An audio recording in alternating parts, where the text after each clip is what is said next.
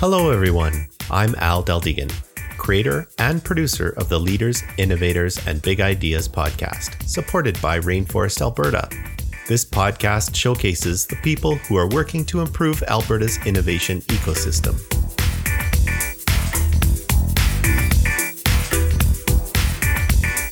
This episode is hosted by Anthea Sargent. Anthea is the CEO of 2S Water and a longtime ecosystem supporter. With an MBA from Athabasca University, Anthea is a 3-time entrepreneur and has more than 15 years of experience in a variety of fields. Her current project is focused around environmental stewardship and natural resource protection. 2S Water has created a sensor for real-time water quality monitoring, helping communities and industry to understand what is in their water. And now let's get started with Anthea's interview with Kim Harwood. Take it away, Anthea. Welcome to the Leaders, Innovators, and Big Ideas podcast. This week's episode features Kimberly Wong Harwood of VolaWorks. I'm your host, Anthea Sargent, CEO of 2S Water Incorporated. Kimberly is the co-founder of VolaWorks, a platform for all people with skills and services to list so that those around them who are searching for those skills can contact and conveniently book them online. She's also the owner and operator of Northern Peace Piano Studio, which she opened 15 years ago. There, she teaches children and adults piano, guitar, and voice lessons. So Kim, let's start at the beginning. Tell me what drove you to open your own piano studio at the same time as you were starting your bachelor's degree. That's an ambitious move, so talk us through it. I started teaching piano a long time ago. I was playing piano since I was 5. I didn't officially start North Peace Piano until I moved up to Fort St. John, which was 8 years ago. But I always kind of had it as a side hustle. I taught it very part-time on and off. And then when I moved to Alberta is when I decided to make it a full-time business. So it's changed a lot since then. I went from highly part-time to very part-time, but trying to make it a full-time business, to a full-time business, and now it's back to a part-time business for myself. It's part-time for yourself, but you have a group of other teachers now that you manage as well. I do, yes. I have a group of employees that I've handpicked and trained myself to the standards of my studio so that I can keep on taking those inquiries and people that are interested in putting their kids into lessons.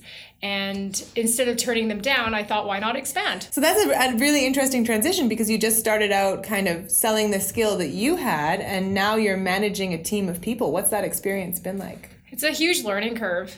To be very honest, it hasn't been that challenging. I think I've been really blessed with having such amazing employees that barely need me to manage them. They are very self-sufficient. They're super independent and very skilled. When I put them through a very rigorous, not just interview process where I screened them and I tested them for their skills and their personalities, but I also trained them. So let's talk about that a little bit because I know hiring can be a huge challenge for businesses. How did you come up with that methodology? So I guess I started out by, my first employee ever was a student of mine. Oh, okay. So you had that existing relationship. Yeah. Yes. And for her, I didn't even because I just knew that she was great for the job and I've known her for years. So she's very responsible. She's very motivated, independent. She's the entrepreneur type. So I knew that she wasn't going to stay with me forever. She's going to move on to probably entrepreneurial type things. And she was only 18 and she just graduated from high school, right? So she's not, I knew that she wasn't going to be my employee forever, but just having her as my first employee was the greatest thing ever because it helped me grow into things and learn things such as just payroll and just creating a bit of a process and things like that. That's a great attitude because a lot of the time you hear people very discouraged when they know that their employees are going to move on to another experience, but you sound like that was an exciting element for you. Yeah, I guess I had to go through a bit of a learning curve as well because I guess at first I just knew that she was great for the job, and I didn't really think about that. But now this is something I gained while looking back, that she wasn't going to stick around, obviously, forever. Right. And so how did you translate that initial hire into a skill set of bringing on skilled employees that were independent and could support your vision? See, that's the thing, because she was everything that I ever needed. So I really had to think about what she had. You know what I mean? Oh, so you kind of reverse engineered Yes. it off your first employee. Yes, I was like, okay, what does she have that I really appreciate? Write these things down. And what can I do in my interview process to see if the candidate has these things, has these qualities? Such as independence is a really hard one to test for. In this specific case, I asked them, has there been a time where you tried to teach someone something, tried to teach a kid something, and they didn't understand? So what did you do about that? Okay, so the reason why this question tests for independence is because it's basically challenging their creativity. In this job, you have to be very creative, and you can't just run into a wall. If the kid doesn't understand something, you can't just stop. You have to always be thinking about, how else can I introduce this concept? How else can I get them to show me whether they understand it or not, right? Mm-hmm. So if they came up with an answer that was something that they made up, then I know that they can independently come up with solutions. That's a wonderful scientific method to taking your first employee and regaining those skills. Have you always had that kind of analytical process, or is that something you learned along the way? See, I feel like it's something that I've always had because I take it for granted. And it's funny because I never realized that so I used to have a job, a 9-to-5 job, and that was great. But I never really thought that I had what it takes to be an entrepreneur until I tried it out, right? Mm-hmm. But ever since I tried it out, that's when I'm like, oh, maybe from now on, I'm unemployable. I don't know if I could work for someone again. That is the problem with entrepreneurship. It makes us all terribly unemployable now. It's true. So were there a lot of skills that you feel that you gathered in that 9-to-5 job that help you now? Yes, I would say so. I used to be a probation officer. Oh, that's an interesting twist of careers to a piano teacher. Yeah, for sure. I mean, it is. And it isn't, because I guess in my mind, I've always been these two things, right? I've always played the piano, and I've always been that creative type of person. And then I just became a probation officer, right? Okay. So in my mind, it's not that weird, but I understand, when I tell people that, actually, they're like, what? You were a probation officer? People are always very surprised to hear that, but they're never surprised to hear that I teach piano and run a piano business, And do you see parallels between those two positions? I guess in a way, because in both jobs you're facing people one-on-one, right? Mm-hmm. And you have a very high variety of different people. I was an adult probation officer. My clients were people that were 18 and over. Right now, I teach kids, which most of the time I teach kids, but I also have a few adult students, and also management. So when I was a probation officer, I would have a caseload of about 55, 60 people. So I would have to manage everyone, right? I'd have to manage the risk. I'd have to assess them monthly at least, and sometimes weekly. And so I find that comes in handy for piano teaching when I'm assessing kids, right? I'm assessing my students for, first of all, their skill level, basically what they're coming in with. If they're beginners, what's their ability like? Some people learn faster than others. I have to figure out how they learn, right? And I have to figure out what doesn't work, right? And I also have to, I guess, in the management of my employees, I have to somehow test their ability at the beginning to see how they can do this, which does make it very challenging because it's a lot of things to test. It's kind of insane, actually. I feel very sorry for all of them because everybody that I interviewed had to go through like an hour and a half rigorous process where I tested them. Like I asked them questions, and it was probably very nerve-wracking. And so is that something that you did just based on your experience being a probation officer, or did you pick up like because there's various methodologies that you can use to test employees before you bring them on board? Are you using those methodologies, or do you have your own unique methodology? I would say that from being a probation officer, I learned quite a bit about interviewing, because I had to take a course on motivational interviewing, and that was a lot of the job. That was it. Interviewing people, asking them what works for them, how it's going, seeing if they're lying, trying to see if they're lying, and trying to get them to come up with the idea that being a part of society is better than rebelling against society, right? So it was also very systematic.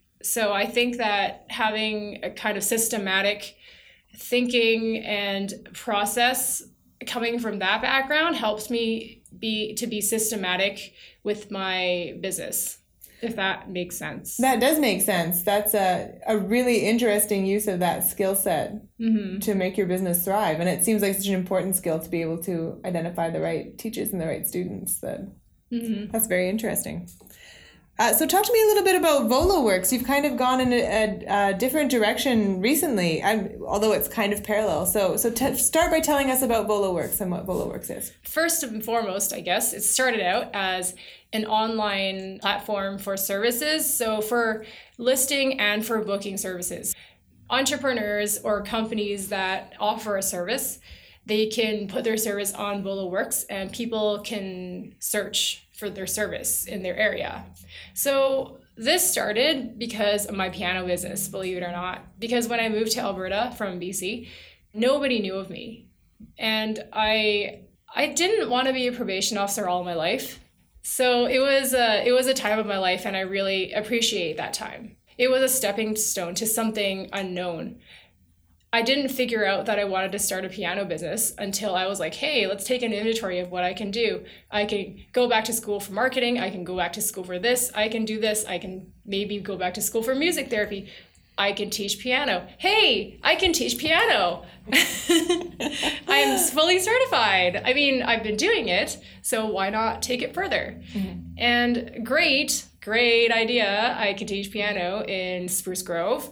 However, nobody knew of me, and the town was filled with little kids and young families, so I knew that there was a demand. So I searched long and hard for ways to get out there, and I did things I looked online for ways, and there is nothing really that seemed that effective, and the ones that some other ones I thought were crazy expensive for a person starting out a business that had no income back then, right? And I also had to get creative. Like around Halloween, I went out to the different corners of my neighborhood, and then I put up a really cute sign with my information. It looked like a keyboard on the bottom with my information on it, like, you know those ones with tabs that you rip off? That you just tear away, yeah. Yes, like those ones. A really old school method of advertising. Very old school, yeah. But hey, I was desperate, right? I'm like, what do I do? How do I get out there, right? And I networked with all of the music teachers, and I reached out to other piano teachers in the area just to see like what the scene was like, right? I even asked what everyone was charging, just to just to see what the climate was like there, right? So I did all of those things, and I was like, with all the technology that we have available these days, you shouldn't have to climb a freaking mountain to get your service known to people that are looking for you. There's a linear correlation between the number of kids in a town and the demand for piano lessons. So the more kids in the town, the higher the demand for piano lessons, period. Yeah. Okay? The fewer kids, the less demand there is. It's kind of like how there's a linear correlation between how much a bartender is going to make any given club and the number of people that go to the club. Okay, if it's packed, everyone's going to make a lot of money. If it's dead, nobody's going to make money. So it's like that, but in the piano teacher in the piano business world. So you knew the market was there, but you couldn't access it. Yes. Yeah. And that was very frustrating. And so I started talking to my business partner, who's also my husband, and we were just like scheming about this, like trying to figure out what we were going to do. And we didn't come up with this until we went on a road trip. My family is from BC, and we make a road trip once a year across the Rockies. And we were like, hey, what happens if our car breaks down in the middle of the Rockies right now? And then he's like, oh yeah, well, I don't know, maybe there's people around here, like anybody that lives around here that could help us fix it. And then I was like, well, yeah, but how do we find them? You know, wouldn't it be cool if there was an app where you could just look up any service you wanted and there's people around there that could provide the service? Maybe they don't do it full time. Maybe they just have some tools and they could do it for money on a side hustle, right? And he's like, oh yeah, there's probably an app for that. There's gotta be. For everything. Yeah. Right? It's so simple. And then so when we got to my parents' house, we like looked and we looked and looked and looked for this app, and there wasn't one. So we're like, why don't we make this app? Mm-hmm. Right? Did either of you guys have app making experience at all? Zero. He's from the oil field. He's worked in the oil field since I think he was 16 or something. And zero tech experience besides just regular computer skills. I would argue that he has more computer skills than me because I think he grew up in a time where they had to work with MS-DOS and whatever else. I didn't.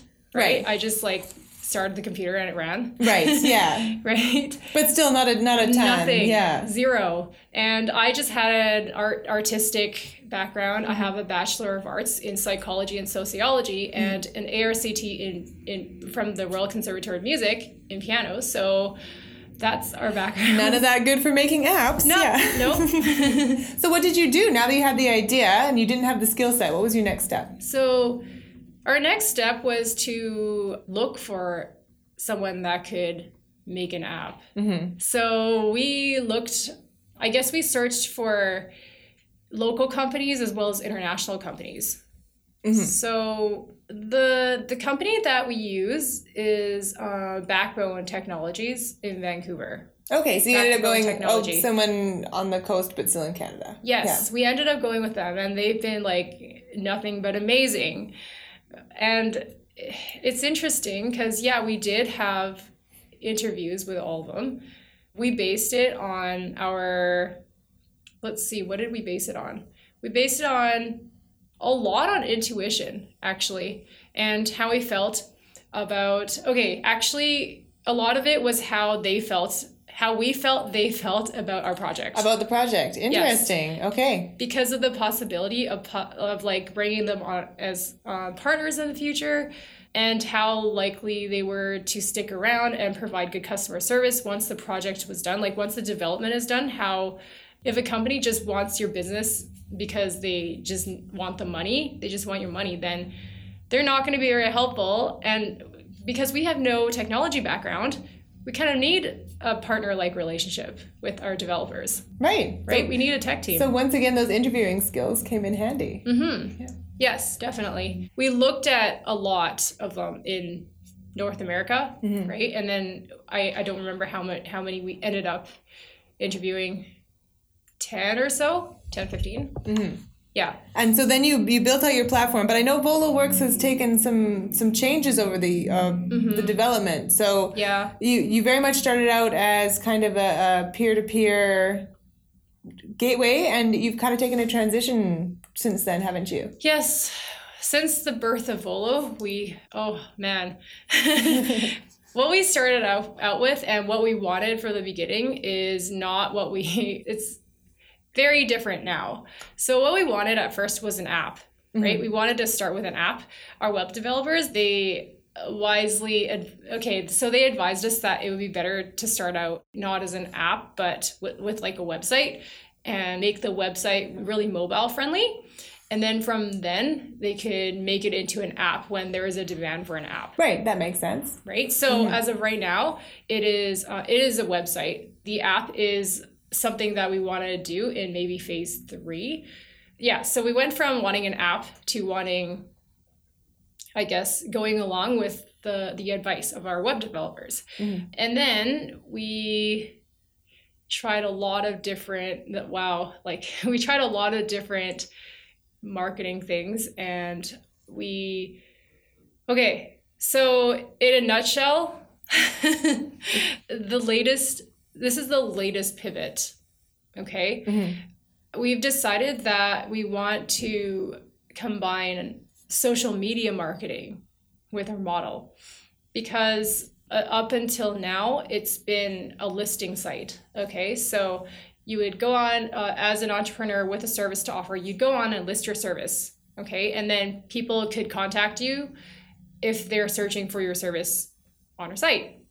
Okay. Now, if people don't know of the site, we've had this chicken and the egg problem for a long time, right? Like, how do people know Volo? How do they know to search VoloWorks? And if it's not out there in the mainstream, how do we find entrepreneurs to put their services there, right? Right. But now with our new pivot, it's actually we think it's solved this chicken and egg problem, because now instead of just a listing site, we will create targeted ads to your prospective clients in your area, and we will drive people to your profile. So instead of people just going on to VoloWorks and searching, we're finding those people for you. There are other listing sites where people basically have to know of them in order to find anything on the site, right? But we're taking it a step further. We're taking it to the next level. That's great. So you've pivoted a lot of times, and now you've hopefully found the niche you can be in. Yes, we hope that we've found, it's, like as an entrepreneur, and if you come up with something, either a product or a service, you have to find the product market fit. And we are hoping that this is it. Great. Yeah, so far, the people that we've talked to have given us really great feedback on it, and they've been really excited, and they've all been like, hey, when is this let us know. But yeah, it's already technologically launched. That's great. So if you want to go check it out, it is live and launched now. Yes. Go to Volo.works, right? Yes. Great. Let's talk a little bit about the rainforest and how that community has been a part of your entrepreneurial journey. Okay. So how has it been a part of your entrepreneurial journey? So it's been really cool to attend the meetings. I go to the Wednesday meetings. I try to make it to them.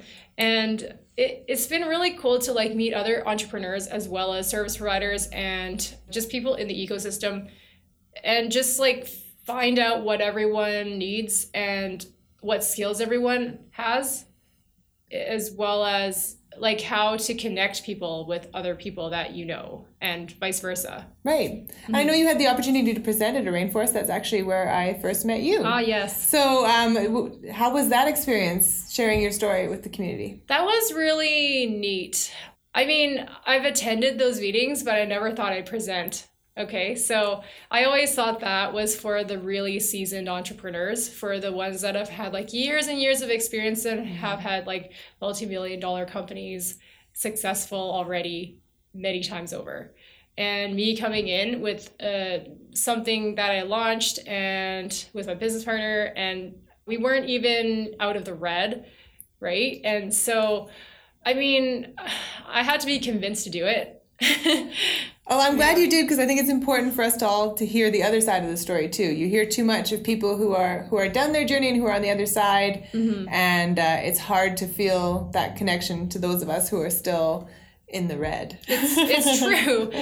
I was told, hey, if you're an emerging entrepreneur, you just started, so it's good to hear your journey, because from the very highly successful entrepreneurs that have been doing this for many years and are serial entrepreneurs, they don't often remember what it was like to start out.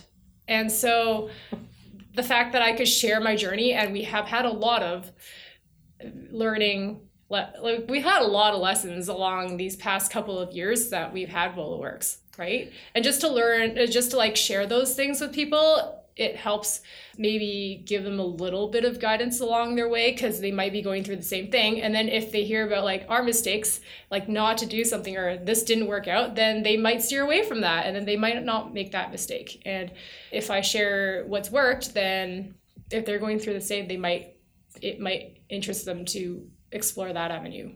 So is there one piece of advice maybe that you told the Rainforest that you could tell us here today that my listeners could take away and apply to their business? So one thing that has really resonated with me was something that I learned from Deborah Gregg, who is the co-CEO of Transformana. She runs masterminds for us tech CEOs once a week on Wednesdays, right before Rainforest, actually at the same location, the Amber Cafe. And it was that you are enough for your business. It is your business, and your business is an extension of yourself. So you better know yourself. And if you don't, you better dig. Because that was a huge revelation for me, because I always thought, hey, I don't have a background in this. I'm interested in this. I'm interested in this tech business. However, I don't know anything, and I don't have a degree in marketing or anything like that. But there are some CEO responsibilities that you can't offload onto quote unquote professionals. And we had to learn this partially the hard way. Listening to advice is one thing, and then applying it is another, right? But now I know that you shouldn't offload things like, for example, even like marketing, before you know exactly what your market is and who your customer is. Because the marketers are great. They have the tools, but they don't know your business like you do as a CEO. And only you have that like forward moving insight on where you want your company to be. Great. I think that's a wonderful piece of advice for everyone to take home from this.